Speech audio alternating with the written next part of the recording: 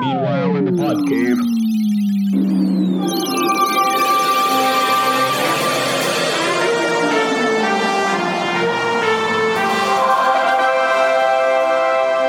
And welcome back to another edition of the Podmen. I'm Brad. I'm Brian. I'm Podman Ron. I'm Alex. All right, and because you demanded it, dear listener, we have all four of the Podmen back. Look at that. Welcome back, Alex. We've missed you for about, I don't know, maybe it's been like 5 episodes, but it feels like about 15. Yeah. Well, at our rate, that's like 6 months. That's true. That is like an episode a month. Yeah, we're at episode 196. That road to 200 is closing in on us, guys. I feel pretty good. We got 6 months to record 4 more episodes. We can do it. And then we can shut it down. Is it going to be the series finale? 200 is definitely the series finale. That's when, Brian, you do your wrestling podcast.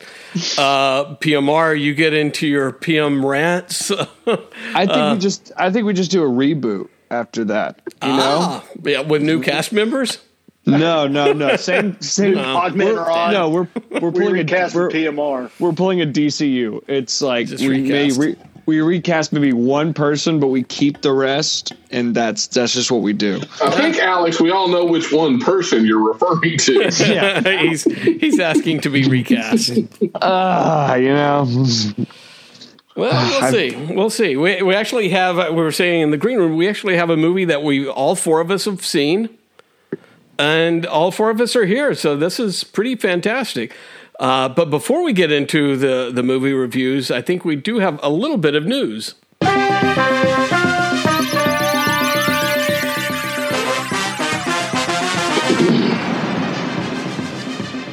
All right, hot off the presses today.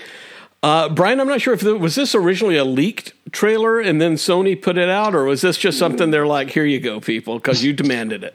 No, I think it was scheduled because the poster released as well. Okay. So, well, the trailer was supposed to release on Wednesday. So yeah, the trailer was leaked today, and Sony just said, "Fuck let it go." All right, well, because they know how many people are out there craving for a little Craven the Hunter. Brian, what's this movie about? Does anybody have any idea? Well, I mean, in true Sony form, they've completely bastardized the character again. So you've got.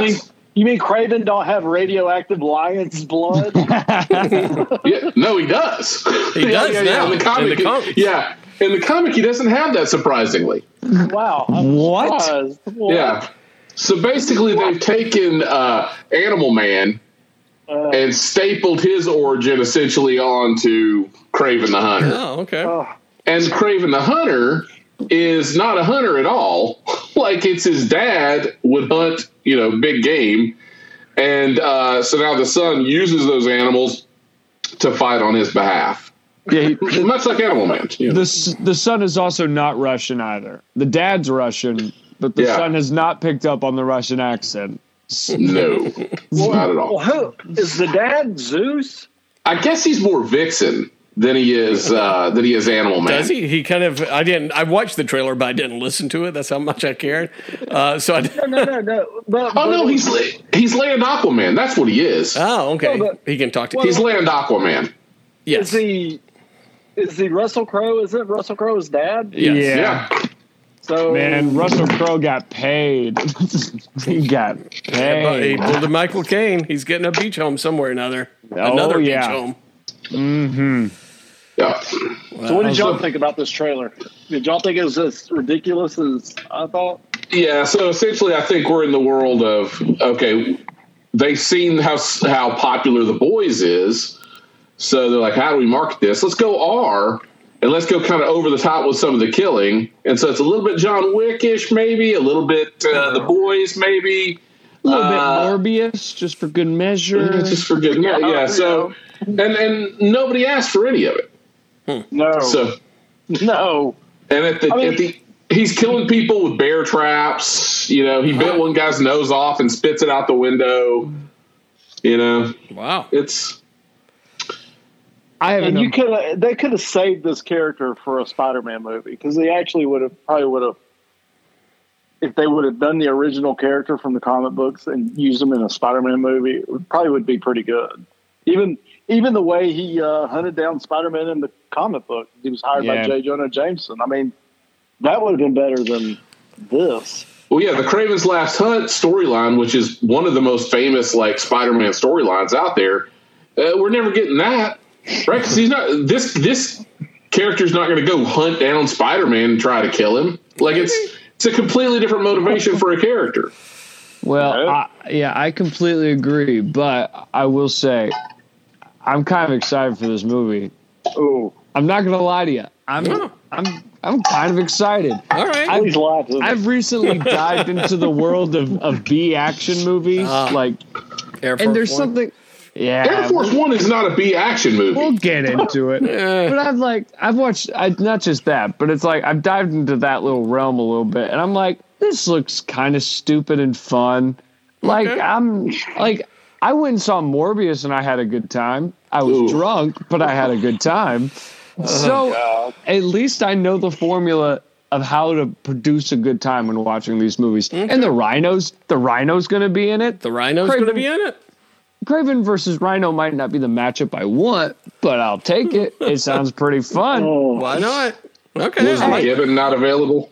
Hey, listen. You know, I'll take what I can get. Two I like Spider-Man Alex's villains. attitude. Why just go in and have fun? Doesn't need to be too big.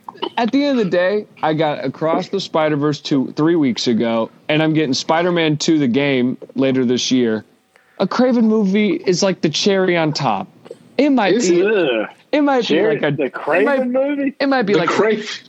It might be It's like kind of like the Pistachio on top. it's like a cherry with the. It's like the what? It's like Pistachio. Pistachio. Something. Look, It's Pistachio. Hey, what are you doing with the hunter?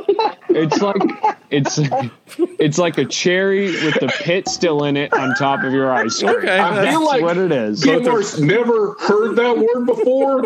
He's seen it. He's never heard anyone use it in a sentence. And so in his mind, Pistachio. In his mind, it's an Italian nut. Makes sense. And that's how you pronounce it. Pistachio. Well, I think Alex has a great attitude. I like it. Yeah. Oh my God! It looks fun. He has the vest. He has crossbows and shit. What do you want? He threw like Good movie. He's a Kraven movie. He threw a pipe through some guy. I didn't That's want pretty this cool. movie. I don't think anybody wanted this movie. I kind of wanted this movie. I'm not going to lie to you. Movie. Who doesn't? Come on. Stop bitching. Come on. Hey, what's the matter, you? What's the matter? We know to become Italian. I know it. What is going on? It's a fine movie. It's a fine cinema. You're trying. Maybe you like it. Oh, that Kraven, he always leaves me a crying. Anyway. He's so full of life. All right, so Kraven the Hunter, Alex, and Pistachio will be first in line to go see them. With my bag of pistachios in the cinema. Yeah, I'll be there. God. All right, what else we got in the news, Brian? Nothing. Let's see. Big shakeup at Marvel. Lots of movies getting moved around. Oh boy. So pretty much everything got pushed back on the Marvel slate at least 6 months to a year. I'm not going to live to see all these. You know, and they aren't worth seeing. We've already established that, so you're fine. And of them, they've shifted anything that's Kang related as far back as possible. Oh, he's got some pistachio. Hey, you got a pistachio. You got me in the mood. So they pushed back Kang, the next Kang film. The King. pushed it back until Jonathan Majors could get out of prison. yeah. But then they pushed Deadpool forward. Like, so Deadpool is now the May movie next year when it was supposed to be Brave New World. or New World Order, whatever the Captain America movie was going to be. When is the Captain America movie going to be out? So later in the year, I think it's like the September, October, November release. So much for the July 4th release or whatever it was going to be. Right. And so they're going to only 2 films next year. And then the schedule's sliding a lot. Most of the stuff that was supposed to come out this year is getting pushed into 2025, or in the next 12 months is going into 2025. So lots of resets, stuff going on at Marvel.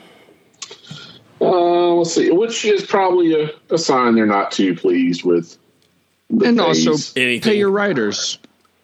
Well, it's a writer's strike too. So. Yeah, they can't even do anything. They're useless. What's interesting is they also said that Deadpool, and Alex, maybe you can explain this, but even though Ryan Reynolds is in it, he can't ad-lib while they're filming. He has to go by the script. Son of a bitch. So I guess that's something in their contract, like they have to have a writer on set if he's going to ad-lib. No, that's just WGA. So what happens is that the final version of whatever the Deadpool 3 script was is the only version they can use. It's not that necessarily a writer has to be on set for him to ad-lib, but that no new material can be produced because that would be breaking the current strike. So nothing can be produced in fairness and in consideration of the strike. Which I feel like...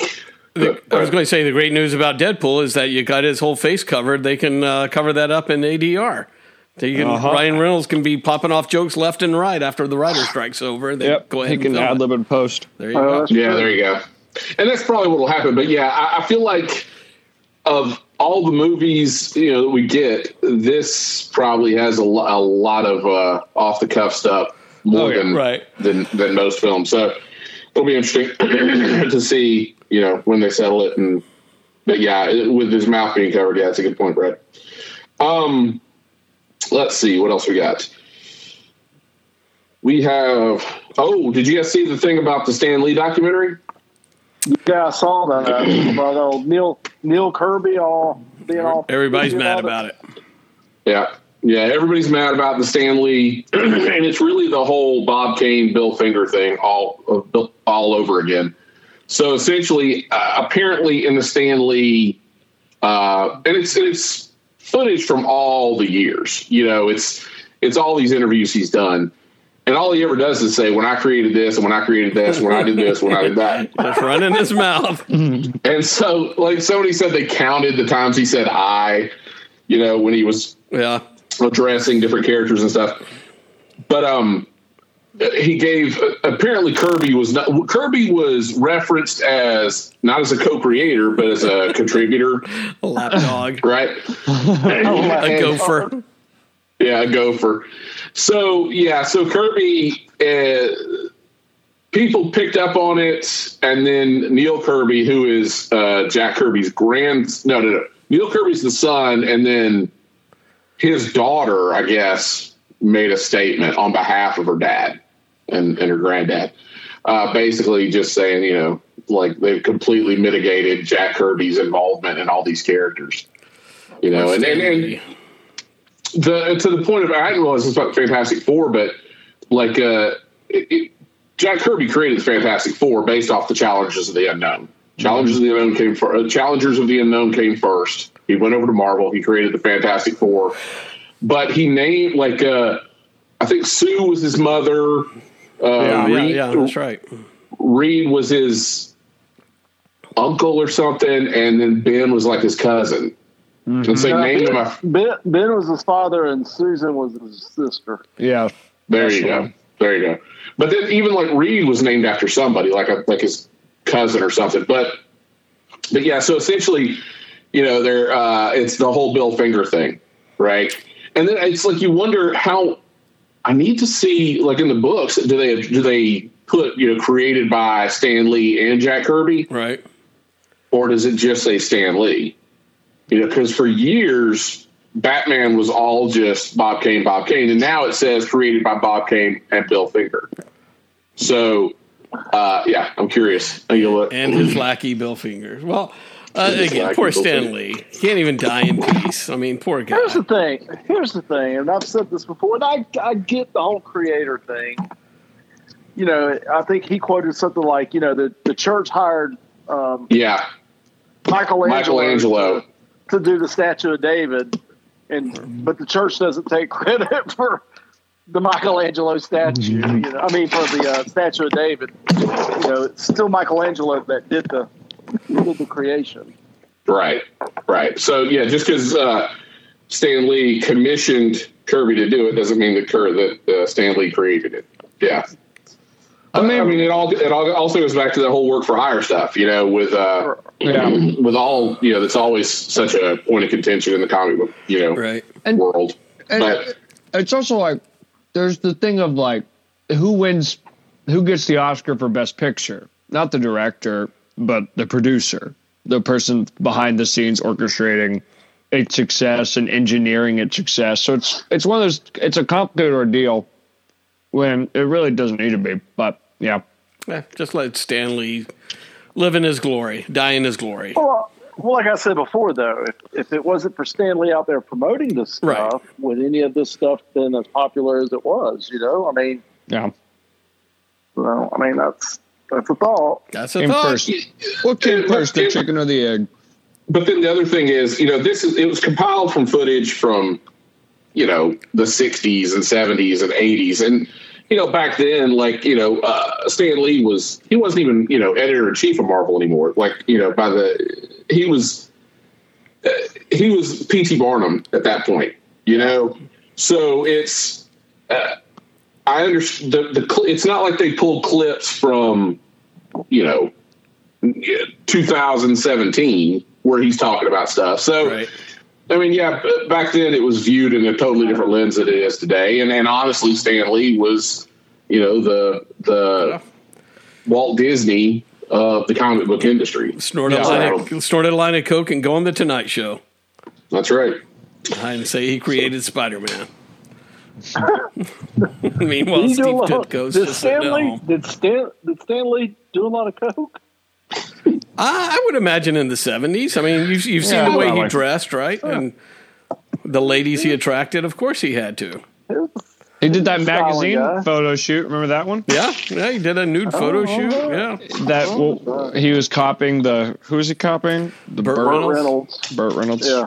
Yeah, we know our nude male layouts here on the planet. I can imagine like 10-year-old PMR just opening up a magazine and just being like, "Oh my God, Stanley's cock." Stanley's cock. All right. Stuff Spider-Man or something in front of it. I know. I checked. Okay. What else we got, Brian? Because we got movie reviews, and plus Alex has got some retro reviews for us, I think. Apparently I do. Just one other, a half story, I guess. But we've got hot on the heels of Flash movie coming out this weekend. Brave and the Bold's announced its director is also going to be Andy Muschietti. So, Chapter 1, Chapter 2, and now Flash, and he'll be doing Batman Brave and the Bold, which is probably a pretty solid choice. So, and did they announce James Mangold as well? Is that official? James Mangold as director for Swamp Thing? I think he's still in talks. Yeah. Oh, okay. That's right. I forgot. Did we even talk about that on the last podcast, I think? Nah, probably not. So, but, yeah. All right. Well, very good. All right. And I thought we had a death, but... we do. Do we have anybody of importance? We'd have to explain it to PMR. Probably to me, Larry too. Storch. Who? What? It's no Larry Storch. Oh, we got John Romita Sr. There you go. That's what I was thinking of. Who are you? I was thinking of Treat Williams. Oh, Treat Williams, yes. Who the fuck is Treat Williams? I saw that, and I was like, who is Treat Williams? Some actor. He's in a ton of stuff. Really? I never heard of him. Well, there you go, Brian. He's no John Romita Jr. or Sr. rather. No. All right. All right. Start with just Treat Williams. Ryan, did you know Treat We Williams? don't have to. R.I.P. Treat Williams. R.I.P. Treat Williams. All right, PMR, why don't you walk us through John Romita Sr.'s career? Well, he took over Amazing Spider-Man after Steve Ditko did in the 60s. And there are some people that will say he's the true Definitive. Spider-Man artist. Yeah, I mean, he created so much with Spider-Man and I would say that. Harry Osborn. I think he created the Harry Osborn and Gwen Stacy. And, I mean, his artwork in those 60s issues are just incredible. I mean, he was by far, like Brian said, the definitive Spider-Man artist in the 60s and probably the early 70s. And before he left and did some other stuff, but he's probably my second favorite Spider-Man artist. Wow. Yeah. Who's your first? Someone that no one else would say. Wow. Y'all know who it is, Brian? You know who it is? I assumed you would say Bagley, but I guess not. No. It's an artist in the 70s named Ross Andrews. A-N-D-R-U. Wow. We'll have to look him up. Look, he did all the Spider-Man work in the mid-70s and the late 70s. Yeah, he's fantastic. I mean, when I think of Spider-Man books, that's the artist I think of. So, John Romita Sr. is fantastic. I mean, just who gave great. Spider-Man the Doom Buggy in the 70s? That would be Ross Andrews. That's what I thought. Hammerhead. Yep. These great villains. Hammerhead, all that stuff. Yep. All right. Well, hey, John Romita Sr. is still around, and he's drawing Spider-Man nowadays, I think, still, right? Isn't he? Junior. Yeah, and that fucking god-awful book. Whoa. Yeah, it's pretty bad. Ouch. I hate that book. It's so bad. Yeah, it's pretty bad. Yeah. Wow. Everybody's turning on these artists. Yeah, it's pretty bad. All right. Well, screw them. All right. Let's go over to our main review, I guess. Unless Brian, you got anything else? What about Treat Williams? Yeah, Brian, you want to give a quick Treat Williams retrospective? Yeah, he was a character. He was in tons of stuff. Like he would be in stuff. Law and Order, stuff like that. Like cameo kind of stuff. But his big claim to fame was he was in Everwood. So the CW show that ran where Andy Dwyer got his start. Chris. Oh, really? Chris Pratt? Pratt got his start in Everwood. Oh, how about that? So, yeah. Well, there you go. There's something. Now you can look him up, Peter. Look at that. We'll do that. Wow. Right. Well, let's go to the movies now. Okay.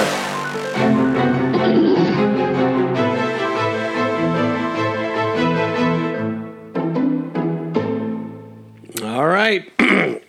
All four of the Podmen have seen The Flash, Andy Muschietti's The Flash, the new director of Brave and the Bold, supposedly. We'll see if he retains his job after we see how The Flash does in the long term here. That $55.1 million opening weekend. So when they're counting the 0.1, there's a problem. There's a problem. Oh, so this opened up the lowest, or like lower than Shazam 2 and everything like that, right? Yeah. Wow. All right, so not lower a lot. Than Black Adam. Doesn't seem to be a lot of love for this picture, although it feels like it may be a little bit divided out there. That it feels like fans may like it more than the critics. I'm not sure. Well, I think you're damned if you do, damned if you don't. You got the Snyderverse, incels that are so pissed off that the Snyderverse is ending, that they're boycotting the film, right? Right. But in actuality, they made this film with a lot of cameos to kind of, give them a send off for that universe, right? So you got the Snyderverse people that are all pissed, don't want to see it. You got the people that didn't like Snyderverse that are like, well, shit, I don't like Ezra Miller, and so I'm ready to move on. And then you've got I think people that are just so sick of Ezra Miller and his bullshit, his shenanigans, right? His shenanigans, to where it's sad because it's a pretty damn good movie, but you have all of this negative, they say, no news, no press is bad press. No, there's bad press, and this has got it. So, it is far better than its box office, suggests. And I think it was one of those things where it was doomed. Just couldn't win from his first arrest. From his first kidnapping. The moment he clocked that woman at her house and stole the roast beef sandwich, it was all down. From when he choked the lady at Sam's Club. We choked that woman out at the parking lot. They got it on film. I mean, there's so much. Or he threatened that kid at Target. The first person he hit with a chair in a ballroom fight. The second person he hit with a chair in a ballroom fight. The thing is, they're the true victims. Because they've got all these outstanding, civil cases against him. Hey, they need that money to pay their bills, to pay their medical bills. I feel like Warner Brothers dressed him up, got him all sobered up, got him all set to walk this red carpet to get this film out, and now we will not see him again. I mean, this will be it. It's done. He's over. He's done. I mean, I don't. Well, right, and even in the film, even stuff that happens in the film kind of leads to that, right? Yeah. And probably rightfully so. I see their argument that this is a good movie, this is a good movie, this is a good movie. Just let people see it. Just let people see it. It's good. And it is good. It is right? Good. But there's too much baggage. There's too much baggage with Ezra Miller.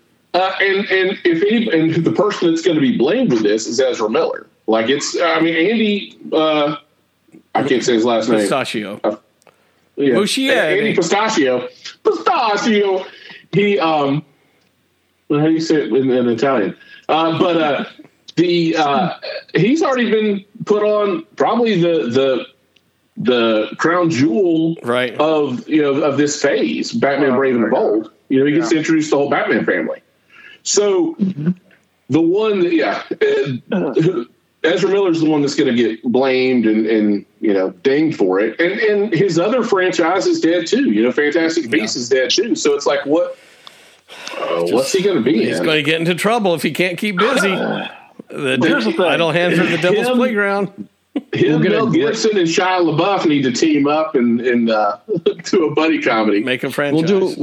We'll get a great documentary on Ezra Miller one day. There you go. It's going to be awesome. The problem is he was the weak part of this movie. I mean, he truly he could not carry this movie if it wasn't for Batman, Michael Keaton Batman.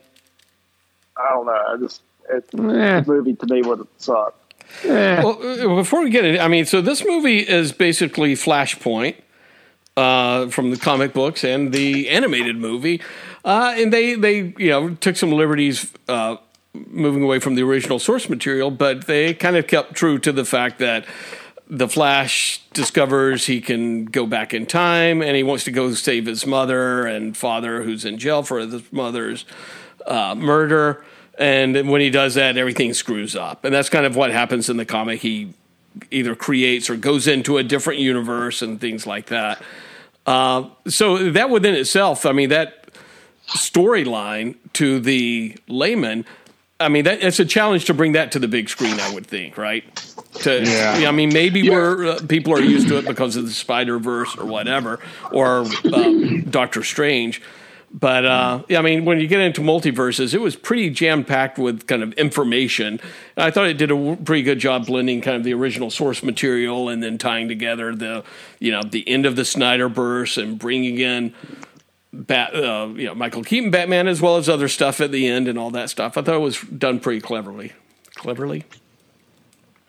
Yeah. The divergence in what happened to the comics in this is the Batman stuff is way darker. It's not Bruce Wayne. It's Thomas Wayne, and Bruce was killed on Crime Alley.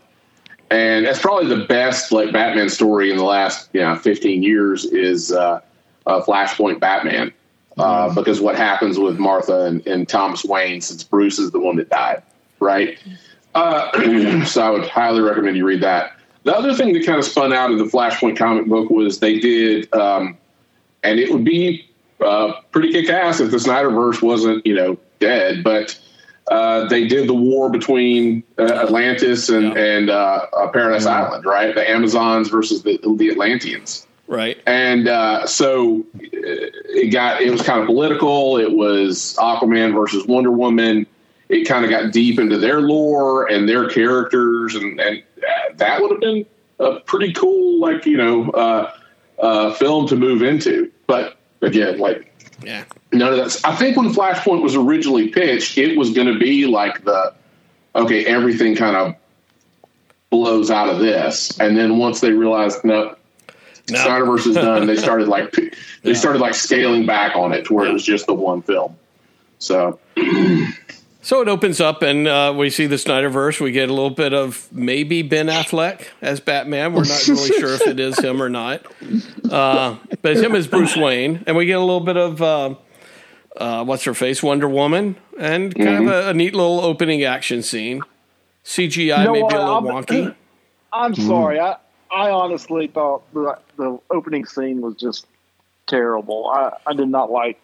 I thought the movie was heading down a bad path the first 20 minutes of it.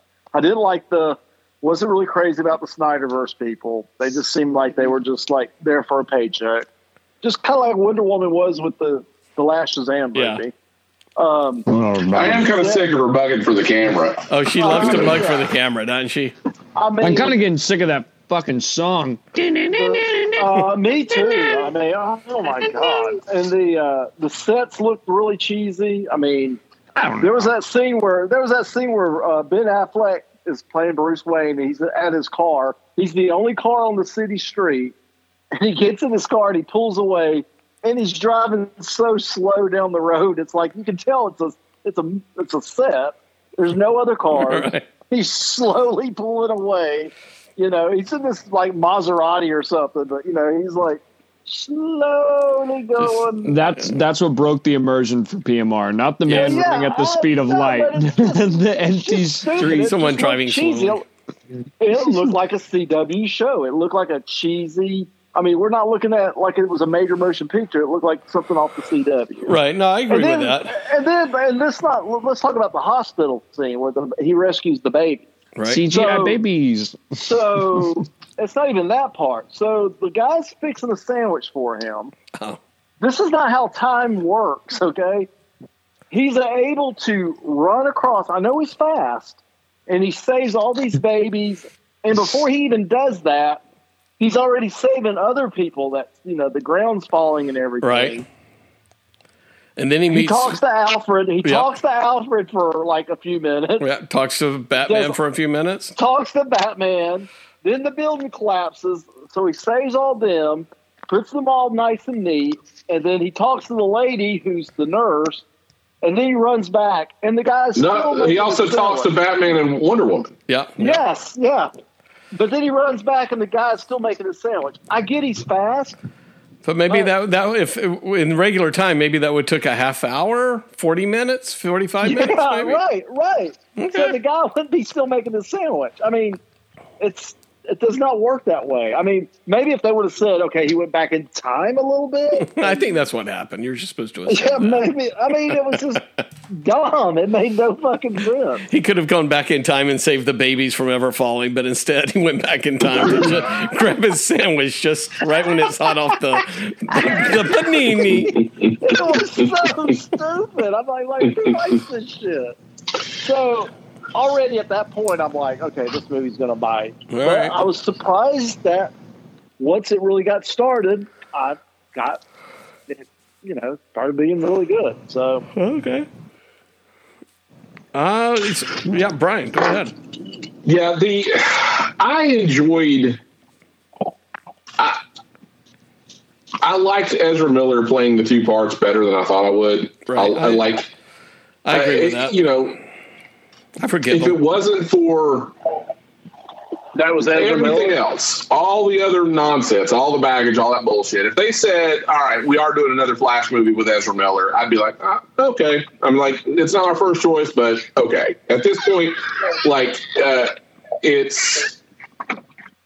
he did his best to right the ship, and where he was hated before, he comes off as likable. Right. You know, like, so he toned all the stuff people hated in the Snyderverse, all the, like, you know, ADD stuff that he did in the Snyderverse movies, they really toned down. And they kind of addressed it with, you know, his younger self. Right. Right? Like, basically, like, he's grown out of it. You know, he even says, like, I can understand why people get so, you know, annoyed by me because, you know, if this is how I act like a total doofus all the time. So there's that. The Michael Keaton stuff, like, I kind of, you know, fanboyed about it. But, you know, somebody like Alex or, you know, my kids, it's like they have watched the first Batman movie, and the first Batman movie today does not hold up. It doesn't age well, right? So I'm wondering, you know, when they're showing all this stuff in the marketing, you know, the Bat plane and the 90s Batmobile or 1989 Batmobile, like, is that, you know, who are they marketing that to? You know, like, kids or, you know, anybody under 30, that's not their Batman anyway. Right. So it's like they're marketing to 50-year-old men. Man-child. Right. They're marketing to 50-year-old men, which is probably a misstep to begin with. That being said, the Michael Keaton stuff was great. Right. Even the stuff with Zod, I thought it's kind of genius bringing Zod back in that vein, and the whole thing with, you know, because Superman wasn't there, and they didn't say this, but, and I'll get to that. I'll hold off on that. But the fact that, you know, without Superman, they've got to team up and take out Zod, so they got to use Zod again without having to build another villain, right? And so it was nice that you didn't have to go through this whole villain origin as well through the whole thing. You got to kind of piecemeal this, you know, piecemeal the bad guys at the end.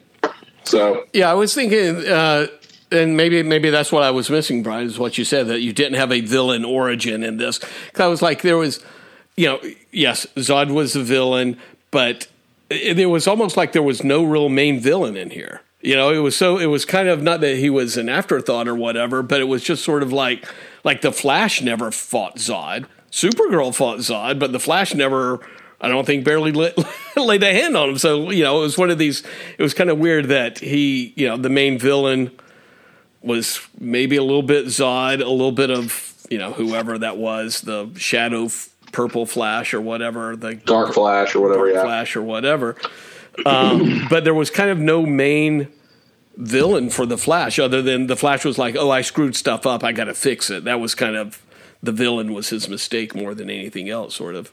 Oh, well, and I think what I was going to say a second ago, I wish they had done a little more foreshadowing, right? Because instead of Dark Flash pushing him out of the Chrono Bowl, I don't know why everybody calls it the Chrono Bowl now, but it's a stupid ass name, but everybody refers to it as the Chrono Bowl, right? Instead of Dark Flash pushing Barry out of the Chrono Bowl, you know, 8 years early or 6 years early, however many years early it was, it would have been nice if he just couldn't get any further in that timeline, and that's where he got spit out. And then you realize he couldn't go any further because that whole timeline ended. Gotcha. So it was like the final exit. Yeah. He can't go back to the current day because that universe doesn't exist. It all gets destroyed. Oh, goodness. So, yeah, I thought that would have been kind of, I don't know, me armchair quarterbacking it. I would have, I felt like that would have been a better kind of explanation, or at least foreshadowing as to, oh, well, that's why he couldn't go forward any further, you know? So Flash decides to go back in time and meets his younger self, says, oh, we got to make sure that the younger self gets hit by lightning and the chemicals to create the older self in the first place. And in doing so, the younger self gets powers, the older guy loses powers, and, you know, insanity ensues after that, right? Yeah, a little Freaky Friday. A little Freaky Friday-ish type stuff. And then they go try to find Batman. to help fix everything. One of the things that was kind of funny was I thought Back to the Future jokes, and it about Eric Stoltz as being the lead in that Back to the Future. I thought that was kind of a little bit of a deep cut. That's a deep cut, right? And it's like how many viewers would have picked up on Eric Stoltz? Right. Why is that funny? In that right? I mean, yeah. But again, I picked up on it, so yep. What am I to say? Let me ask you a question. Axe. So, how does this is where it gets a little wonky? The whole time travel thing gets a little wonky, more so than usual. So, how does you go back in time and you save your mom, but you make Bruce Wayne get born earlier? I mean, because Bruce Wayne now, instead of being, he's 20 years older than he should be. And so how does that change? Just spaghetti. That? Just spaghetti. I know, that's what I love. It's just spaghetti. I'm like, I don't think that's how that works. It's really more the Marvel-like time travel thing than it is the DC time travel, right? So you can't. It was that fixed point in where the spaghetti, where the spaghetti crisscrosses. So when Barry's there in Barry's universe, his mom dies. There's no fixing that. It is a fixed point. So the minute he fixes it, or the minute he goes back and changes it, the reason he's able to change it, the reason once he does change it, whichever, it's a different universe. So in his universe, that was a fixed point. In another universe, there was a way to save his mother, right? She wasn't destined to die in that other universe. So he didn't go back in time. He went back in time and hopped universes. But how does that make Bruce Wayne get born earlier, where he's an old man? He says basically it's an alternate universe, and in that universe, Bruce Wayne he jumped into another universe. Okay. Yeah. Well, I don't know how he got home. I don't know how he got back from that. He didn't. That's the whole point of the ending. Right. He didn't. He went to another universe. Right. Because again, he didn't learn anything from the first time. So the next time he decides to save his dad and get his dad out of prison. Well, he again, then he doesn't understand why he didn't go back to his universe. Right. So he altered it again. So, I was talking about Supergirl real quick. I enjoyed the Supergirl stuff. Yeah, I did too. I actually like that actress. I like the way she looked. The costume looked good. I thought she did a really good job, and I preferred her over Superman. I thought that was a better choice. That was interesting. Yeah. Alex, any comment on Supergirl? Yeah, she was there. All right, there you go. Well, Alex was very critical of this movie. Was he? I was not. I gave it a 7 out of 10 on or 3.5 on Letterboxd. It's not bad. I just think, here's my thing. I think we've been so mistreated by DC that this little light of hope, this shiny, it's like a little flash of light. It's like in The Last Crusade. We walked into the little temple with all those cups and we picked the shiniest one we could see and said, yes, this is the saving grace. When it's just okay. I think in a week I won't remember it. I'll remember aspects. Right. But it's like my thing with Sasha Calle's Supergirl. Do I think she did a good job with what she was given? Absolutely. Did I give one shit when she got stabbed? No, not even a little bit. Didn't care. I didn't care when young Barry was upset about it. It's just it's up the movie's fault. Like I said, this is a competent made movie. I think Brian's right. Andy Muschietti is going to do a great job with Brave and the Bold. I think that's going to be super competently made as long as it doesn't do the purposeful bad CGI like this movie does. I think there's moments. It's just fair enough. Keaton's Batman felt like a gimmick. It was a gimmick. It totally was a gimmick. But I was worried that I liked them. Yeah, I was worried that he was going to ruin the movie by hamming it up too much. But I thought he did a pretty good job. He didn't distract from the movie to me. He has my favorite scene in the movie when he's talking about Barry about like, you saved your parents and you actually did it. Like, that's my favorite scene in the movie by far. It's so good, but it's just like, there's just part of like, it doesn't hit the nail exactly. And I think maybe I don't know. It either needed to be, I teetered on Multiverse of Madness for me and competency. And anytime that movie comes into my line of sight where I can see something reflecting, I'm like, no, bad, go away. Like, there's stupid cameos at the end, but we'll get into it. Was much better than, I don't know, the last 5 Marvel movies. I don't know. I mean, I've lost track of how many bad Marvel It's better than aside from Guardians, and you don't really count Spider-Man because it's Sony, but the actual Disney Marvel movies, Phase 4 and Phase 5, this is probably better than Phase 4 and 5. Shang-Chi's better, but that's my opinion. God, I hate that movie. But that's my opinion. Again, with like there was these deep cut things that kept happening in the movie. See, so you had Keaton, which is not a deep cut, but it's like, who's it marketed for? Right. The Eric Stoltz back to the Future thing. It's like when they say that, when they name check Eric Stoltz, I mean, who the hell even knows who Eric Stoltz is other than than us? I mean, he hasn't been in a movie since 92. So, it's like, well, who got that reference? Right. And then they wouldn't explained it, but who got that reference? Right. And then, you get George Reeves Superman. Oh, right. Oh, spoiler alert. Whoa. Yeah. Spoiler alert at the end where we see the different multiverses. Sorry. Yeah. Towards the end, you get different multiverses. And so you see George Reeves Superman, which, how many people know that there was a black and white Superman? Right. Right. Or that he killed himself because he hated Superman. Well, that's his problem. Or, then you get Adam West Batman, which, everybody knows Adam West, I'm sure, the Adam West 60s Batman, right? I wish we'd seen like a Max Fleischer Superman. Yeah. No. I would have taken Max Fleischer Superman over George Reeves Superman. Oh no! I would have loved to have seen the George Reeves Superman and then the old Batman, the serial Batman with the horns. Like seeing them together, like fighting, crying together. That would have been cool. Oh, that'd have been cool. Yeah, that'd have been cool. Then we see, you see the guy that played Jay Garrick in the Flash TV show is playing Jay Garrick again here, but he wasn't Jay Garrick. He was Zoom. That was a weird choice. So it's like that was a weird choice.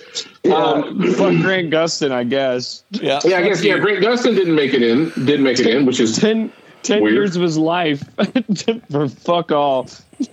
Yeah, he didn't make it into the multiverse thing, which is weird because Ezra Miller actually made it into his show. So that was yeah. Then you had Helen Slater and Christopher Reeve, Superman and Supergirl show up. Very neat. And people are mad about that, right? People are mad that they're using, dead celebrities for cameos. But you know what? I was telling Alex this. Isn't that, once you're dead and gone, as an actor, you want to be known, you want to be memorialized. You want to be, immortal. And you're immortalized with this. So I think as an actor, I think they would be happy with it. I don't know why people are getting so upset about it. And I'm sure they probably reached out to their families. Yeah, they probably had to get permission for their likenesses and everything. Yeah, absolutely they did. So who cares? So, it was a nod to them. It was, I'm sure, these guys will live on. Like George Reeves. Who the fuck knows George Reeves? But he lives on in this role, I wish the Adam West scene he had been running with the bomb. That would have been great, or the shark. I feel like that should have been a little bit longer at least, because you kind of miss it. You blink and you miss that one. I'll be honest with you. That when George Reeves, when I heard the announcer, the old classic Superman announcer, and then you saw George Reeves, that took me back. That was like PMR said that was like my childhood. That was it right there, man. I was like, that's my childhood. I didn't know about in the early '90s. Loved black and white George Reeves 1940s Super. Did you not? Did you not like? 1940s but the really deep cut, Brian, is George the one Reeves? They spent all the time with, right? Yeah, and that's what I was leading up to. So they spent. It was probably like 90 seconds to like 2 minutes. They did the Nick Cage Superman Lives like fight sequence of him and the spider, right? Yeah, which was from a Kevin Smith script, that John Peters. Yeah, right. John Peters. It's not the best quality, but and I've been watching, I haven't finished it yet, but from like 2016, there's a documentary. Yeah. And it's called The Death of Superman Lives. And the guy interviews John Peters and Kevin Smith and Tim Burton. And they get into all of it. Who's the guy that made that documentary? I don't know. He is weird as hell. Yeah, some fanboy that did it. He passed away. I used to watch him on YouTube. He was really cool. There you go. How'd he die? I think cardiac arrest. Womp womp. Was it from nodding? Ouch. Damn. When you see this documentary, interesting. He nods constantly. Yeah. Like it's like stop showing yourself in the screen because all he's doing is nodding the whole time. General nod. But you can see general nod. You can see it's on YouTube. Okay. There's two on there. One is just making fun of him. So it's like it's the first 10 minutes of the documentary, and then it's just weird outtakes of him and like his idiosyncratic like mannerisms for the remainder of like the 120 minutes. And then there's one that has Spanish subtitles. Watch the one with Spanish subtitles. That's the one that's actually the documentary. But the spider was actually called a Thanagarian snare beast because they didn't want to call it a spider. They're like, whatever you do, don't call it a spider. It's got to have 8 legs. It's got to have a mandible, but don't call it a spider. So that's why Kevin Smith called it a Thanagarian snare beast. But you see Nick Cage Superman with the long hair fighting the Thanagarian snare beast from that movie that never got made. Right. So again, like when people are watching this and suddenly Nick Cage is in a Superman costume, I wonder how many people are like, what the fuck is happening? Yeah. They're like, well, it's stunt casting. Like somebody must have owed Nick Cage. Well, you know what? All those years of wasting our lives reading this shit paid off. That's what I feel like. Yeah, there you go. Now you knew every reference there. Yeah, that's right. Yeah, we knew every reference, but the John Q. Public, I'm sure, did not.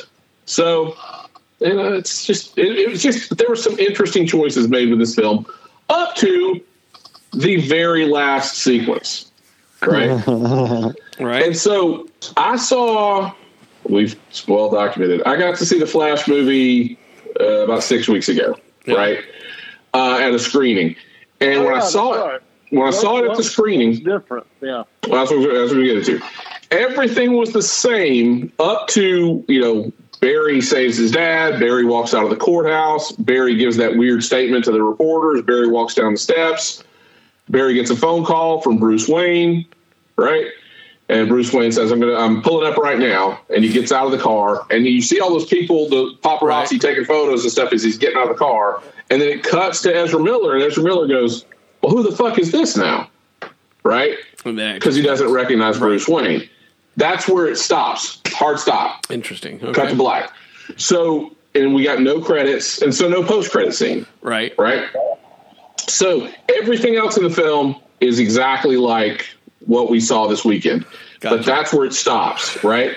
And so I think they were doing it because they're like trying to get buzz. Oh, they're going to introduce the new Batman in this movie. Yeah. Right. They should have introduced the new Batman in this movie. Well, and maybe there was a point where they were trying to. Now, there is a story that our friends at TMZ broke. The Indian Wire broke? Our colleagues at TMZ broke. That, or the Hollywood Reporter. I'm sorry, the Hollywood Reporter. THR. Unless it's IndieWire, I don't listen to it. It wasn't IndieWire. It's Indian Wire. Indian Wire. All right. So before he does an Indian accent, I'm restraining myself now. Let me just jump in before somebody does an Indian accent. When Gunn was hired, this is the quote. When Gunn was hired, he completely scrapped the new ending, which featured Gal Gadot, Henry Cavill, Michael Keaton, and Sarah. Is it Callie or Supergirl? Supergirl. And instead opted to insert the former Batman actor as the little nod to the canon, George Clooney. So originally, you were going to have two Batman standing there, right? No, I'm sorry. You were going to have Gal Gadot, Superman, Batman, and Supergirl all standing there, right? To welcome Barry home, right? So basically, 3 out of the 4, made it through the universe, and then James Gunn scrapped it and said no, put in George Clooney. So now I think to PMR's point, there was probably a point where they were like, well, if we have a Batman cast by that point, we can throw him in there. Yeah, maybe. If we don't, here's just a wink to that storyline or that film, the old canon. But how many people? Well, I mean, how many people like Alex's age know who George Clooney is? When's the last time George Clooney's been in a film that wasn't, some rom-com or some heavy Oscar bait drama, right? I mean, in the age of streaming, I think most people know who George Clooney is. Well, I mean, George Clooney is Batman. But how many of them know Clooney as Batman, know the connection of Clooney as Batman, or saw the Clooney Batman film? Probably nobody. Right. So, again, just another weird sort of choice. Yeah. I mean, it's not... I almost think that's... And again, I'm a big Snyderverse fan and everything. I would rather have had this ending so that, if I would have had, Henry Cavill and those people in there, it'd be like, oh, well, the Snyderverse exists with the Flash and everything still, almost. But now this is like, well, the Snyderverse exists. There's no Flash or anything. And Flash is now in this George Clooney verse. So he's kind of, it's sort of like, to me, it makes the most sense out of all the 3 or 4 endings that I read about it. It's just kind of make it a goofball ending and keep Flash in his own little universe with a goofball George Clooney and everybody else lives separately. It's really a hard stop. I mean, that's the whole thing is it's a hard stop. Yeah. Because if you had the new Batman in there, would you kind of say, oh, well, Flash went back in time one more time and he's stuck there now? Because you don't want Ezra Miller with the new Batman, I'm assuming. Right. So you couldn't do that, even if you had the cast. So now he screwed it up again. He's off on this other universe. But that's the thing, too, is we're not going to get a Flash movie. This is also saying, look, Ezra Miller's done. This Flash is done. The Snyderverse is done. You got your last hurrah. It's done. It's over. Because they're not going to go back and definitely not going to cast Clooney as Batman in this Flash movie. Right. This was their way of saying, all right, we gave you, this is the end of the Snyderverse. You won't see any of these people ever again. Right, which I think is fair. And I'm okay. Yeah, I'm okay with it. I thought that was a perfect ending to the Snyderverse. It was a nice nail in the coffin. It was done. What a coffin! That's the most ornate coffin and most expensive coffin ever made. Yeah, but but you also got a definitive answer on what happened to Michael Keaton. His Batman's dead. So he did. So but he died taking down a Kryptonian, which is pretty badass. Yeah. There you go. It's more or less. I mean, he didn't really kill the Kryptonian, did he? No, but he won the fight. He got his ass kicked by a Kryptonian. It's a little less badass, but I get what you're saying. It's a little less badass. All right. So the only thing I will say is, I'll give this a 4 out of 5. I thought it was pretty well done for what it is. So 2 things, and hopefully you guys will agree with me on it. I feel good about Brave and the Bold because, again, not that every character in this movie had, a lot of screen time. I mean, Batfleck had no screen time whatsoever or anything like that. But I think he did a pretty honorable job with everybody having just enough to kind of get to know personalities or whatever, because you did have a lot of characters in here. And you didn't fool with backstories or anything. You didn't have to say, oh, yeah, there's a Justice League and it's Batman and Superman and all that kind of stuff. I thought that either the script or the director handled a bunch of different people pretty well. And the one thing that we all complain about is that I think, and correct me if I'm wrong here, every fight scene took place in the daytime. Maybe that's why people are complaining about the CGI, because they didn't hide it with the nighttime fights of everything. So it's like, oh yeah, I thought about this afterwards. It's like, the baby falling scene, the Russian scene, the General Zod scenes, all of the big fight scenes were all in during the daytime. And I thought that was a little unusual. I actually didn't mind I didn't think the CGI was as bad as everybody keeps saying it was. I mean, it was all right. It wasn't that bad. It wasn't that good either. Black Panther had worse CGI than that. So I'd say they're on par. Yeah, I would say so. I'll tell you Alex mentioned his favorite scene. Would you like to know what my favorite scene was? What's your favorite scene? What's that? In the, it was like I don't know. It was again kind of an oddball choice. I wonder who did it. I think Keaton probably suggested it. But when they're trying to get out of the Russian or Siberian, Stalag, and he's got and they're on the elevator, right? And he puts the charge under it. And he breaks out his tape measure, right. And he's measuring the distance. And then he asks them how much they all weigh, right? So he doesn't just blow them all up. He has to set the charge to the right, right, the right setting to launch them, but not kill them all. Right. I was like, but he pulled out the bat tape measure. That was pretty good. That was a throwback to the Kim Basinger scene where he asked Kim Basinger how much you weigh. Right. When because the grappling hook. Yeah. Right. Yeah. So all right. I enjoyed that piece. What do you give this movie, Brian? I'll give it 4 out of 5. All right, solid 4 out of 5. I do have concerns.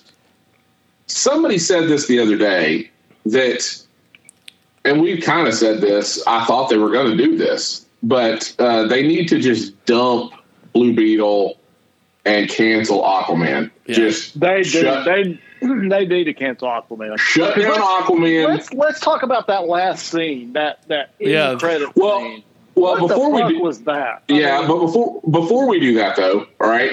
The problem with all this is if you wanted that Clooney ending to be this is the end of the Snyderverse. Yeah. Mm-hmm. Don't make another Snyderverse film. Right. It's so weird. It's like they're I don't know what that was for. Boxing it up and locking it and then going, oh wait, we got to pull Aquaman back out because we got another film. You could almost say Blue Beetle is not Snyderverse, right? So I mean, you could just be no universe, right? And if he's good, film. tie it into the new universe. But the Aquaman film, it's like I don't know why they're making it. I don't know why. It got delayed for such a long time. He doesn't want to play Aquaman anyway. He wants to play Lobo. You've got Supergirl coming up. Put Lobo and Supergirl and cancel the Aquaman movie. It's I think so the weird. Aquaman movie's already made, though. It's already been filmed and done. Oh, it's done. It's in the can. It's done. Because you could get a tax write-off for it if you wanted it. Yeah, well, I give was it the Batgirl treatment. Did they not say that test audience thought it was terrible? And even the what was it, Peter Safran? So that it's like the worst movie he's like in a long time that he's ever seen. Or I mean, it should not be made. Let's cancel it. To your point, to the Brian, point, our post-credit scene, right? Yeah. So the post-credit scene is a drunken Aquaman Question mark? Or is it Arthur Curry? Or is it Aquaman and Flash? And I was a little confused on if it was trying to say that, oh yeah, this is Aquaman, or is this Arthur Curry that Barry just happened to find and is almost like trying to convince him that he's Aquaman type thing? Well, I thought he wants to sleep in the puddle. Right. Well, yeah. And he gives them the ring. Atlantean ring. Right. Yeah. So.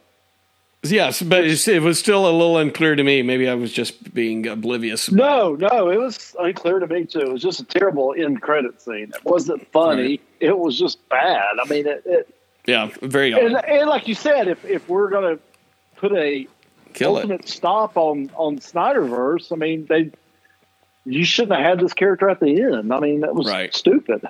Much less a whole other movie. Right. Oh, exactly. God. But I guess they probably had to do that, quote unquote, to say, oh, well, Aquaman 2 is still going to come out, and Arthur Curry in this universe is, because maybe the Flash is in Aquaman 2. Who knows? Whatever. Here's the thing, too, though. Aquaman's coming out in December, I think.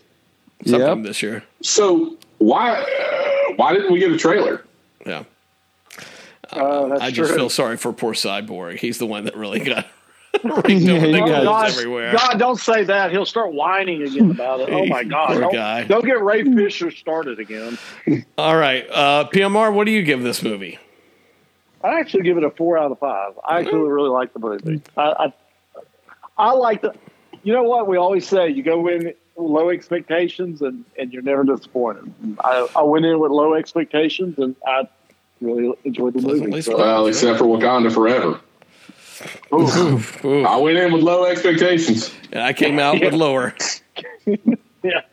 That movie sucks so bad. It's like a Black Panther movie without Black Panther. I love it. Great. It's like the what was the Pink Panther? The Search for the Pink Panther. Right. Oh yeah.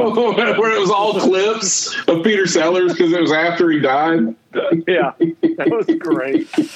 That's how this was. You know what though? I will say this: I would have rather them show me clips than the shit that we saw for Wakanda Forever. Look at that. Yeah. Ouch. And Alex, I would have taken clips. Alex, did we convince you to raise it from a 3.5 to a 4? No. Since we're on the since we're on the Podman scale, I gotta go for a 3. Wow. 3 out of 5. Round it down. Okay. Wow. Go see it if you wanna, but it's fine if you don't. It's fun. You'll have a good time, and you won't remember it in a week. I disagree. Now, there's movies I agree that, like Mission Impossible, I can never remember. It's like Chinese food. 30 minutes after I leave a Mission Impossible movie, I forget what it was about. This movie, I still remember what it's about, Yeah. I thought it was a better superhero flick than I've seen in a while. But I haven't seen Guardians 3 yet, so. Guardians 3 is really good. Or Spider-Verse. That's another thing we didn't bring up. I haven't seen Spider-Verse either. What a stupid release strategy to release another multiverse movie. It's just horrible. 3 weeks after one of the most popular social media trends, like box office juggernaut of a movie that's come out all year. The highest opening day of the year. What were they thinking? What was the logic? Just get it out the door. You're talking about, it's so stupid, so dumb, but it's fine. Spider-Verse is so good, Brad. You should go see that. It's way better. I will eventually, at some point, when it comes on streaming, probably. Yeah, so good. It is good. All right, what else? What else we got? Alex, you've been watching some Harrison Ford movies. You're preparing for the new Harrison Ford movie coming out, right? The new Indiana Jones. I am. So right now I have to hold myself short. Me and my girlfriend she hasn't seen all the Indiana Jones movies, so we're gonna go through all of them in this next week. Very nice. We're gonna do all 4 of them in the next week. And so Kingdom of the Crystal Skull will temper her expectations before we go see Dial of Destiny. Go in with low expectations.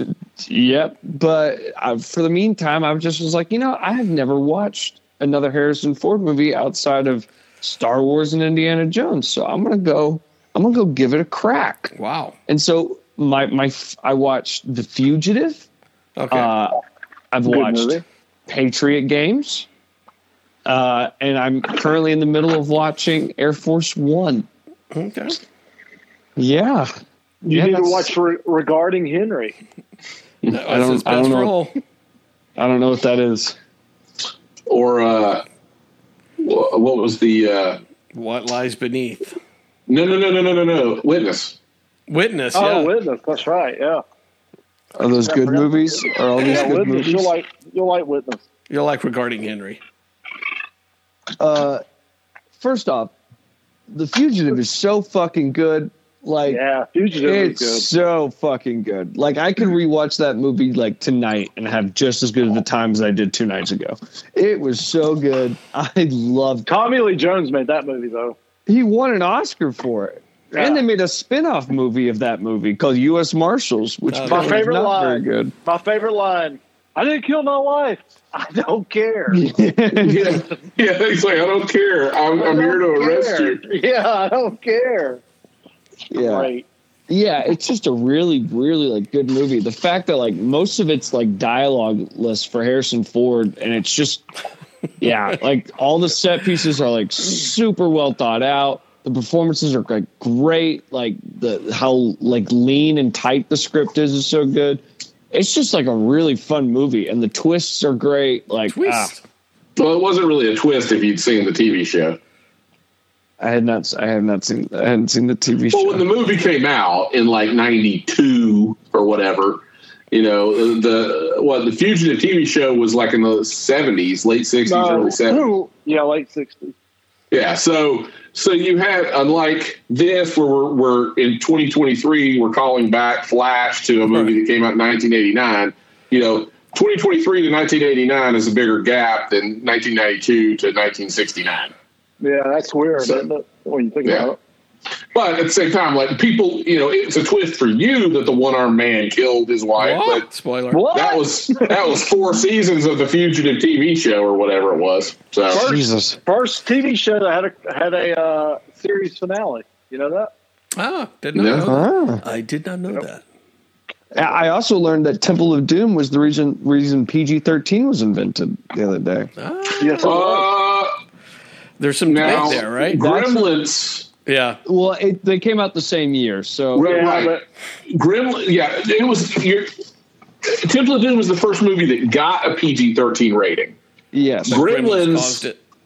Gremlins caused it. Yeah, Gremlins. They were like going to rate it R. Spielberg like petitioned all this kind of stuff, and they got it rolled back to a PG. But it was like it was a one-trick pony. That was his one get out of jail free card.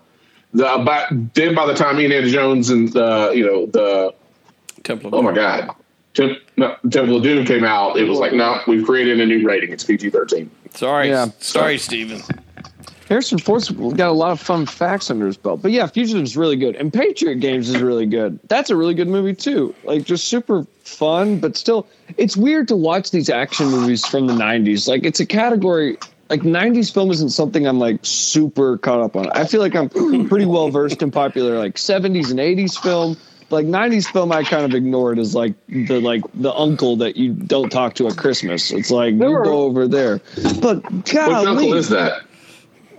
We don't need to go over that. The action movies in the 90s was really schlocky. I mean, it was really kind of bad. But like all these movies I'm watching, like they're great. Like they're just like maybe some of them are B movies, but like there's always a good heart at the center of them. And like have you seen Demolition Man yet? No, I haven't watched Demolition Man. What? Wow. That's a great movie. Yeah, it's on my list. It's fine. No, my favorite 90s. I'm assuming it was 90s bad action movie is Jean-Claude Van Damme and Hard Target. Hard Target. I adore that movie. It's so horrible. So horrible. Where he's got the Louisiana accent and the mullet. Directed. It was John Woo's first American movie that he directed. Oh God! The best 90s action movie by far, and the best guilty pleasure ever is Con Air. Yeah, I knew. You gotta watch Con Air. It's next after Air Force One. I thought, why not just go ahead and keep going with the planes? Then Snakes on the Plane, and just go with an airplane theme. But Air is the best. Yeah. But Patriot Games. Well, and here's the problem, though. You're both wrong. Uh-oh. Because the best 90s action film, Eric Roberts' Best of the Best. No, I've never even heard of that. Oh, you need to watch Best of the Best. It's great. It's a karate-ish type movie, martial arts movie. Yep. Team USA gets rid of their personal ghost while fighting Team Korea in a Taekwondo championship. Adversity overcome. Okay, maybe I don't want to do 90s action. No, you shouldn't. Best of the Best is fantastic. But back to Patriot Games. Oh, yes. It's really great. It's so fun. I loved it. It was so there's apparently so. There's just something there's this old nostalgia. It's like there's this weird it's like West Wing patriotism that I just like.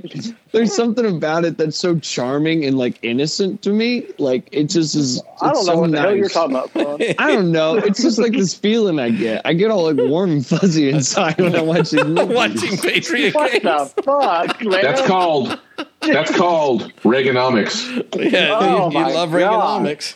It's just so good. It tickles an itch I didn't know I had, you know? I don't want to hear about that. You tickle that itch away. You need to go check out Family Ties. You'll love Michael Keaton. Michael P. Keaton, or Alex P. Keaton. I've watched all of Family Ties. I've watched every episode of Family Ties. He was on Family Ties kick about 5 or 6 years ago. Yep, I've watched all of Family Ties. But yeah, and then Con Air. I'm sorry, Force, Con Air is by far the best 90s action movie. Air Force One's pretty great, guys. I'll take The Rock over Con Air any day. What? You're fucking insane. No, I'm not. Connery? Ed Harris? No. What's the Candyman? Cole Meany? Cole Meany? Candyman? He was in Con Air. Or do you like, what is it? The guy that played Doogie Howser? He wasn't in that. What was Neil Patrick Harris? No, what was the other guy? Who was in Con Air? Patrick Dempsey? Was he? Patrick Dempsey. No, it was John Cusack, right? John Cusack. He was the straight guy. None of these are. So that's definitely not Neil Patrick Harris. No. None of these are sounding as good as fucking Jim Gordon with a Russian accent fighting Harrison Ford as the president of the United States. But have you watched The Rock, Alex? I have watched The Rock. I do love The Rock. Okay. Have you watched The Rock under the lens that Sean Connery's character is actually James Bond? Yeah, that's what made me want to watch it. I kept hearing that. I was like, I gotta watch this movie. And it makes sense. Okay, watch Con Air. Yeah, just watch tell me Con which Air. one you like better. Guys, I got a lot of Indiana Jones movies to watch. That's true. And I'm going to have a really good time watching them because there's not one of those movies that's bad, and I don't give a shit. How do you think they're going to tell us? What do you think their explanation is going to be for Mutt Williams' death? Will they tell us how Mutt died? Overdose. Not address it. Heroin. I hope they do. I don't think they'll address it. It's been a while. He's in jail. He sexually abused a woman. I may have could have taken a bad trip at Woodstock. I may have seen Lost Ark relatively in the past 5 years, but I don't think I've seen the other ones anytime recently. So Last Crusade's the best of them.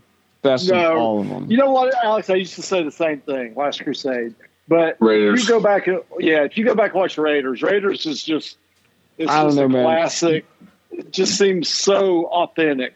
Last Crusade is a good movie, but it doesn't seem as authentic as Raiders of the Lost Ark. I've watched the Last Crusade 3 times this year. Yeah, I love that movie. I do. I love so Last much. Crusade, but when you look at Raiders is the one, film, yeah, Raiders is Interesting. a perfect film. It's also my favorite film. Somehow or another, Short Round shows up at every movie premiere that Harrison Ford is at, Don't get me looking for an autograph and a photo op. You got me all fit. Harrison! I saw that video. Harrison, over here! No, he doesn't. He always sneaks up. He gets a camera crew, and he sneaks up on Harrison Ford. He's waiting for Harrison Ford to clock him. I would give real money. When I saw that clip the other day, I was like, "Are you fucking for real? You just did that like 3 months ago." Everybody's sick of your ass. To come up there and sneak up on Harrison Ford and go, yeah, everybody's sick of that shit. Short round. Jesus Christ, give short it a round. fucking Give it a rest, man. Stop Coordinate it. some stunts or something. Don't he's got a hug, and you can see Harrison Ford's like so annoyed by it. He's like, "Oh God, this guy." Don't do Kiki Kwan like that. I don't even know what his name is. All I know is he's short round and he's fucking annoying. He's annoying. I'm just calling him annoying from now on. God damn. Leave him alone. Leave him alone. He is milking. No, he needs to leave Harrison Ford. Harrison Ford's going to get a restraining order against his dumbass. Tell Kalista I said hi. Hi, I'm back. How's Kalista? Fucking short round. Hi, Indy. I love how he after he hugs, turn to the reporter when they say, "Mr. Ford," go, "You call him Dr. Jones." Mr. Ford. Oh, classic. Alex, so since you're going on this Harrison Ford kick, have you watched Shrinking? I hate that fucking show. We couldn't hear you, Alex, from your father's vitriol. Confessing. Yeah, he's so good in Shrinking. Yeah. He's so good in it. Yeah, he's great. It's a great show. Harrison Ford's a national treasure, and anything he's in is fucking amazing. And I don't give a shit. I just hope he's not in a plane because he tends to crash those. And live, motherfucker. Well, when you're stoned out of your mind when you're flying a fucking plane. Fuck yeah, he is. Just bounce around. You wish you were as badass as Harrison Ford. Oh, God. That's a legend right there. That's an tired old man right there. Fuck yeah, he is. We're going to see an 80-year-old man in an action movie in like a week. That's not good. Yeah. I mean, holy shit. Leave him like alone. Watching Wilford Brimley on the fucking screen. But Cocoon Wilford 3. Brimley was like 20 years younger. Leave him alone. It's gonna be fucking great. Leave him alone. So I hope the de-aged Indiana Jones works out well for him. People be bitching about that. Oh, people gonna be bitching. Now, Alex, since we're talking Indiana Jones as well, Dial of Destiny's not getting great reviews. I don't care. I'm almost more excited for the Bethesda Indiana Jones video game. Yeah, it's gonna be cool. But at the end of the day, I haven't watched an Indian. The only movie I've seen, indie movie I've seen in theaters is Kingdom of Crystal Skull, and as a kid, that was like the coolest shit ever. Oh my god! It's like once a year, Raiders is back in theaters.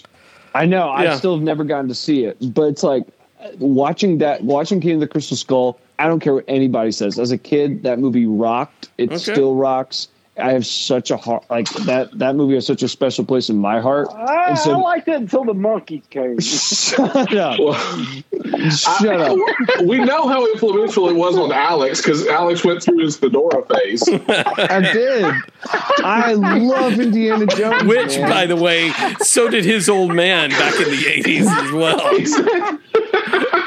PMR's fedora phase was more influenced by Duran Duran than Indiana Jones. Alex, can you like Duran? Yeah, he was hungry like the wolf.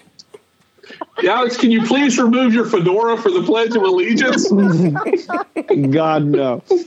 I mean, at least I was 7, man. Yeah. Is that 7 wearing a fedora? I was 17, so it's okay. It's just one of those things, man. Like, I'm so excited that 16 years later, I get to walk into a theater and see an Indiana Jones movie again. Yeah, I don't care if see his old ass on the screen. You're gonna be like, "Oh my god!" I can't express to you how much I don't give a shit. I have no expectations. We'll be able to express it in a few weeks, I guess. I'm gonna be so excited. I'm just so tired. Tired. Who cares? That's great. Indiana Jones is just like sitting on a bench. I'm just tired. Who cares? Done. It looks so fun. Like, my word to you guys all is it's an Indiana Jones movie. Walk in and go have a good time. Yeah. Like, it's Indiana fucking Jones. The last time you're going to get to watch it on the big screen. Like, just fucking until he dies and they recast him. Yeah, or they die and they just recast him as a CGI. You know, at one point, the Flash was your favorite comic book character as well. And that's right. I would say, 10, 15 years ago, you would have been like, oh my God, they're going to make a Flashpoint movie? My mind is fucking blown. You know what? And you gave it a 3. And you gave it a 3. Jesus. Come on, Alex. Yeah, way to go, man. I'd prefer just a Flash movie over a Flashpoint movie. Oh, okay. Brad, you need to pull out some clips of this episode to replay it in a month. I know. After Dial of Destiny comes out. Yeah. Alex's Dial of Destiny comes back and haunts him. It's going to be freaking an Indian. It's going to be great. It's going to be an Indian. It may not be great. It may not be great. It may not be great, but it's going to be an Indiana Jones movie. Yeah, I like that attitude. I think it's good. Come on, guys. Yeah, just go to the movie and enjoy it. The man with the hat is back, what the hell baby. was that? The man with the hat is back. It doesn't matter. We're getting Indian. My God. Do you remember that last movie? It was like his little buddy that kept flip-flopping. It was like, I couldn't even keep up anymore. It was like, can we just stop? It was Ray Winston. Oh, my God. That was awful. What are you talking about?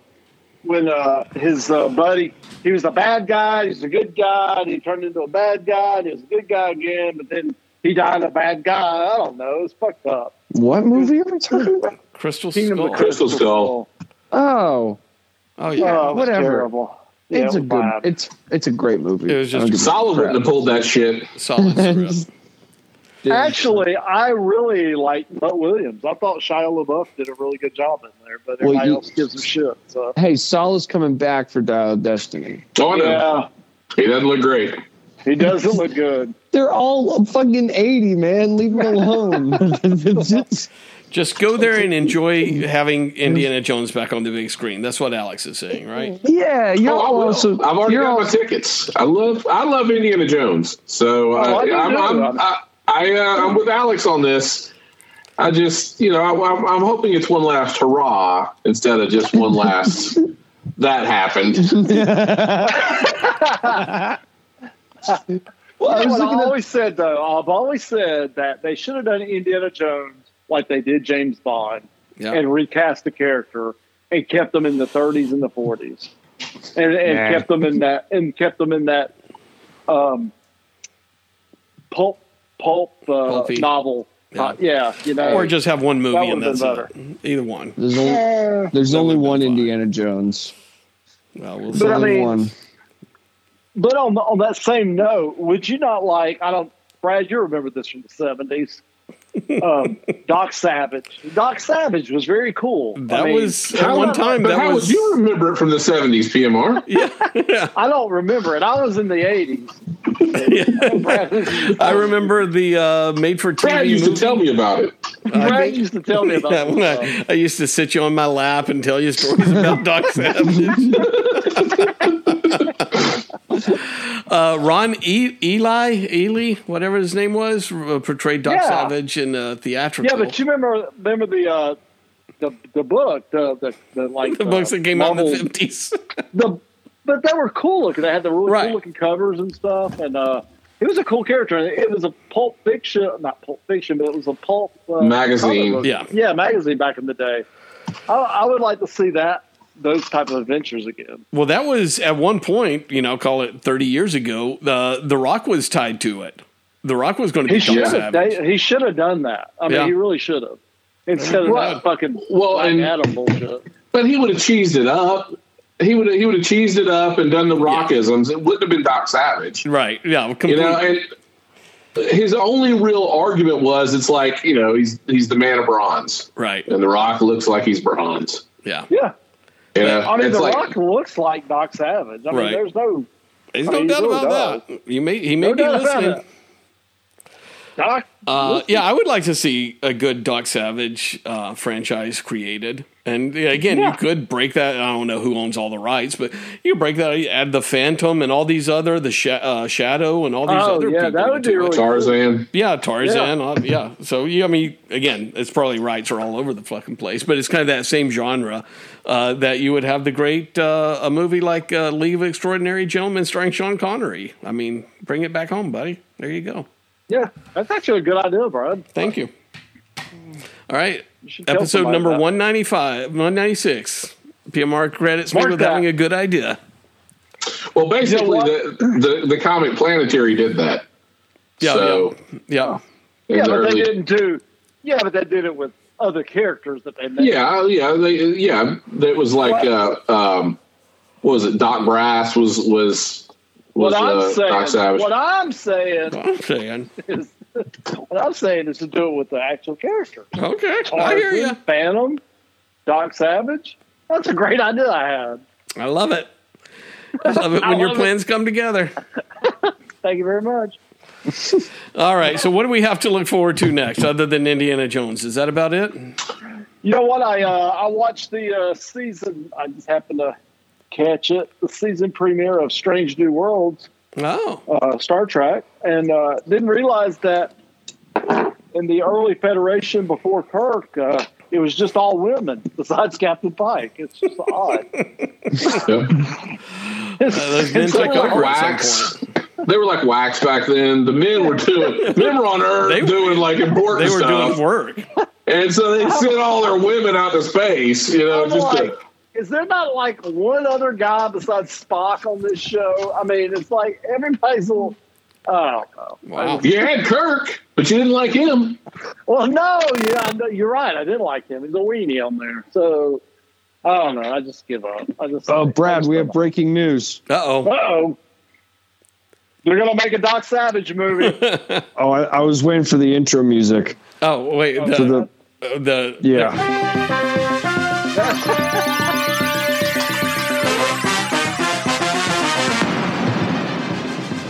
All right. What's our breaking news? Breaking news. Ron Eaton hates women. That's all I have. Oh, my God. No. All that. You overplayed your hand, Alex. Yeah. Overplayed your hand. You reach for the stars. Now Brad's never going to play that music for I know. That's horrible. I mean, Alex. Whoever you cried are. wolf too much, man. Something near and dear to me. Alex, have you watched the new Transformers film? Yeah. Alex? Crickets. He's not even responding. I refuse to respond to it. He is fucking. He does not like Transformers. He hates Transformers as much as PMR hates women. Did he just hang up? I don't know. He's still there. He's ignoring you guys. No, he's not on the. He's on the Oh, no. Yep. Now I see Alex waiting. Oh, I see Alex left. Now I see Alex join. Oh, there he is. There he is. My phone died Okay. after that terrible joke. Yeah, my phone's about to die too at the hour and a half mark here. Yeah. Alex, have you seen the new Transformers film? I haven't. It's all. I need to go see it and Elemental. Oh, you don't need to see Elemental. Apparently, it's got good reviews. I want to go see it. It's gotten terrible reviews. Oh, has it? I don't know. Yeah. I know who's seen it. It's like, it's so good. You should go see it. And I'm like, all right. Well, Transformers. You know what happens at the end of Transformers, right? Okay, PMR, just take a break. We're going to get another review of Transformers here.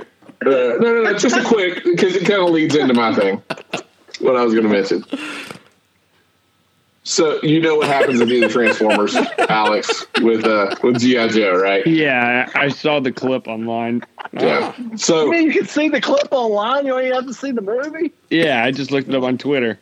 Well, then there you go. Yeah, that's all you need to see. Dunzo. But so we talked about this last week. They stealth dropped Skybound, which is Robert Kirkman's imprint. Stealth dropped. They had a new book that started this week called Void Rivals. Void Rivals. And nobody. It said there was going to be a spoiler. It was the start of a whole new universe, but he didn't say what it was. Retailers ordered 100,000 copies. So it's probably the biggest like launch in, I don't know, 5 years, something like that, for comics. But the big secret was that Transformers are in the universe. So this universe is going to be Void Rival's book, G.I. Joe, and Transformers in a shared universe under Kirkman's Skybound. Wow. So this week, after that came out, they announced that they're bringing back Larry Hama's G.I. Joe, starting with issue 301 later this year. So it's the Real American Hero, the book that started in 82, is still going, which is pretty kick-ass. Yeah, that's pretty cool. I like that. And Larry Hama's writing it. They're doing a miniseries for Cobra Commander, a miniseries for Duke, and they're doing a new ongoing Transformers book. And then the Cobra Commander and Duke will lead into a modern G.I. Joe book, that'll run concurrent with A Real American Hero, which is the Larry Hama book. Well, that's pretty cool. Yeah. Wow.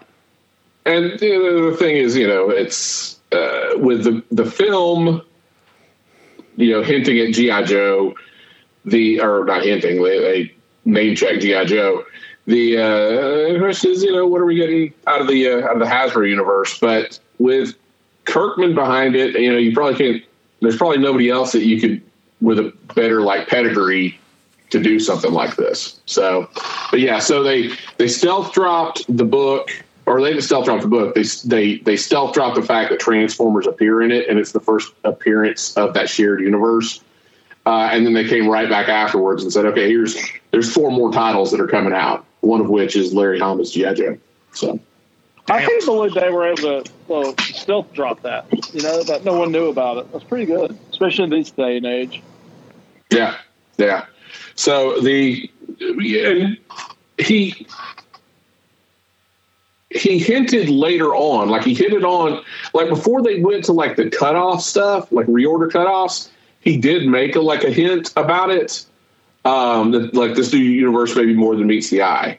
Like, and so that was where people kind of like, so it took it over the finish line because he did that right before the reorder cutoff, I believe. And so that pushed it over 100,000 units ordered. So, yeah, pretty kick-ass. Damn. So, that's pretty cool. That is pretty fucking dope. Well, should I go see the new Transformers movie? Yeah. Brian says it's good, but it's pretty good. I mean, it's a Transformers movie. It's not as good as Bumblebee. It's probably the 3rd best Transformers movie, behind the first one, behind Bumblebee, and then this one. Okay. But it's better than the other 3 that came out. Any other? So, other I 4. I actually like Transformers 3. I did not. There's a lot of murder in that one. There's no murder in this one. I remember I like the scene in Transformers Dark at the Moon where Optimus Prime murders fucking Leonard Nimoy after he's defeated him. He just Sentinel Prime. He shoots him in the fucking head, just like no. I like Dark at the Moon. I thought that was really good. They did. There's so many things that happen in this film that would contradict the original timeline that it's the Bayverse is done. Like, thank God. I mean, if you're paying attention, you realize there's in the last movie they revealed that Cybertron is Earth, right? Yeah. Not Cybertron. Unicron is Earth. Yeah. Well, in this film, Unicron's attacking Earth. So there's, if you pay attention, it's clear that this is a different timeline, but or a different universe, but not to the point where anybody else, they probably wouldn't piece those things together. So it just looks like Transformers 8, right? Yeah. But yeah, it's good. My one gripe. My one gripe is that at the end it wasn't Cobra. When the guy brings him in and offers him the job and everything, it would have been really cool if it was Cobra instead of G.I. Joe. Because then if you did a Cobra movie, you'd get to see the inner workings of Cobra, because we've seen G.I. Joe multiple times at this point. So, but G.I. Joe. I still like that Snake Eyes movie from 2 years ago. You do? I do. I don't think I ever saw it. I didn't. That's a B action movie of our time. It is a B action movie. The problem is he kept taking his fucking mask off. That's what the problem with all these movies now. Everybody takes their masks off. It's like, God damn. Yeah. I like in the shaky cam. Fucking, I was like, oh my God. It'd be one thing if like he had the mask off, gets mutilated, like he did in the comic books, and then he never takes it off again. But no, he's like, every time he's like, oh, get this fucking mask. Let me take this off. Oh, I can't breathe. It's like, why even have one if you're going to just take it off all the fucking time? That movie's pretty fun. If you haven't the best part of that movie, though, is Storm Shadow. Oh, absolutely. The script of that movie's pretty good, too. Like, that movie's, like, really just a good time. Like, just a really, really good time, in my opinion. I really had I remember seeing that in IMAX by myself. On a Friday night. I got my Larry Hama sketch at Joe Fest. Oh, that's cool. Tell him right. G.I. Joe. I'm a huge G.I. Joe fan, so if the listeners don't already know. I know who Snake Eyes is. But do you know who Shipwreck is? I know Duke, because Channing Tatum played him. Duke. And died. And died. The Rock was in those movies too. I remember that. Was he? Yeah, he was Roadblock. Perfect. He was? Was he in both of them? And Bruce Willis is in that movie too. He plays the original G.I. Joe, Joe Colton. Yeah. He's got a kung fu grip. It's a deep history there. When he shakes Cobra Commander's hand, he just crushes it. The first one was pretty okay. The second one was really just bad. Just really bad. They're both terrible, but I loved that first G.I. Joe movie as a kid. I liked the first one. Yeah, I liked it too. You got into G.I. Joe there for a while, Alex. I did. I had a lot of toys. I remember. Yeah. You went through a G.I. Joe phase when that movie came out. Snake Eyes. So have I. Snake Eyes was so badass, man. And then the second movie came out, and we were just like, oh, okay. Alex was like 10 and he knew it was a bad movie. I'll never forget the first movie I watched that I knew was a bad movie was Green Lantern. I remember walking out of that as a kid being like, God, that sucked. Like, I stand by. Have any of you bothered watching the extended cut of Green Lantern? Yeah. I couldn't get through the first cut. It's 20 minutes longer. Ooh. However, you're not selling it. Well, it's 20 minutes longer, but the 20 minutes that's there explains all the weird shit that they don't bother explaining in the actual movie. God, I hated that movie. Specifically, a lot of the Hector Hammond stuff. Oh God! So, I thought what's his face, Bill Skarsgård, was that not Bill? Anyway, shit. I thought he did a pretty good job, and Mark Strong as Sinestro was fantastic. It's just Ryan Reynolds and Taika Waititi kind of ruined it. Was the problem with those? Yeah.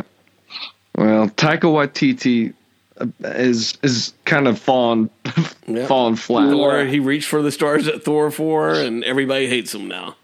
Oh, well, and I guess in news, Chris Hemsworth has finally started talking about Thor 5. And he's not, saying he won't do it, but he's basically saying that they got to come up with something original. It's got to pivot, or else, because I think everyone knows Thor Ragnarok, not Ragnarok. Whatever. What was the last one? Love and Thunder was a shit show. Yeah. So. Besides that one black and white action sequence. You know what they could do? They could just have him wake up and think, "Oh, that was a bad dream." That's PMR's idea for everything. Yeah, just a bad dream. Just correct. Alex, did you listen to the last episode? I'm sure you didn't. Nope, not. I didn't even know you guys filmed an episode. Did anybody? Well, sure. No one knew. I've got a pitch for how to end Fast X. Oh God! Just listen to the last hour of the last episode. I've got a pitch on how to end Fast X. Please don't. No more Fast X talk, please. Now we're just rerunning the last episode. No, I'm just telling Alex to go listen to it. Just Alex and any listeners that didn't catch it yet, go listen to my Fast X pitch. It's excellent. It's excellent, and I'll highlight it now. Wait a minute. Alex, don't you fucking say it. What is it? And Diesel wakes up from like a coma and just like, holy fuck. From like the first movie, he's like, what the fuck happened? Yep. We didn't get the VHS, is dumb. We didn't get them. Yeah, and so essentially, I think PMR stole that idea from you, Brian, and said, I know, hey, PMR Alex, you know what would be a great idea? That's a great idea. Is that the idea? That's the idea. So something happens at the end of the film, and Dom wakes up in a hospital bed. Okay, let's give a disclaimer for all the listeners who listen to the last You can turn it off now. You can save it for the podcast now. This is solely for an audience of Alex. Can I leave? That's all it is anyway. Something happens to Dom. You think he's dead. He wakes up in a hospital bed, but it's like it's first person perspective. And Letty's there, right? And she's like, relax, take it easy. You're probably groggy. Don't overdo it. Whatever, right?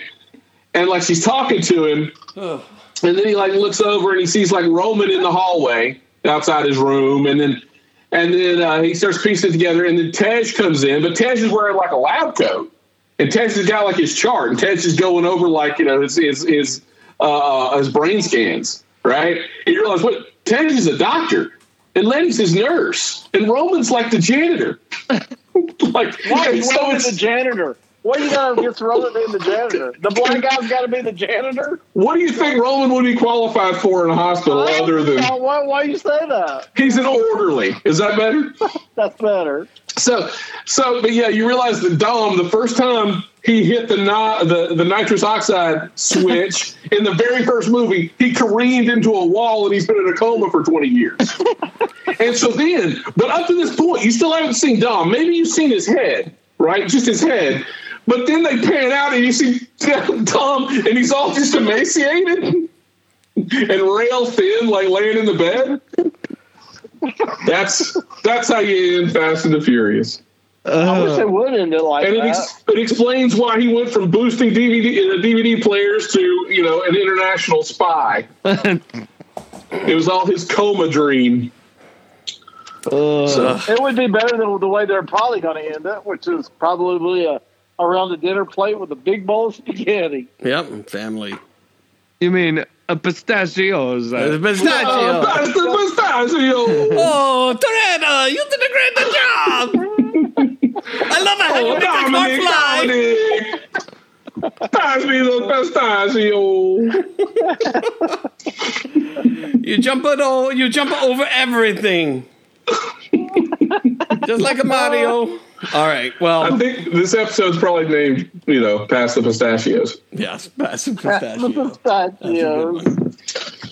All right. Well, Alex, I think you need to find a perfect way to end the podcast here. You need to watch Con Air, son. And watch Con Air. But until next time, Alex. I'm staying for the podcast. Goddamn, Brad wants to get out of here.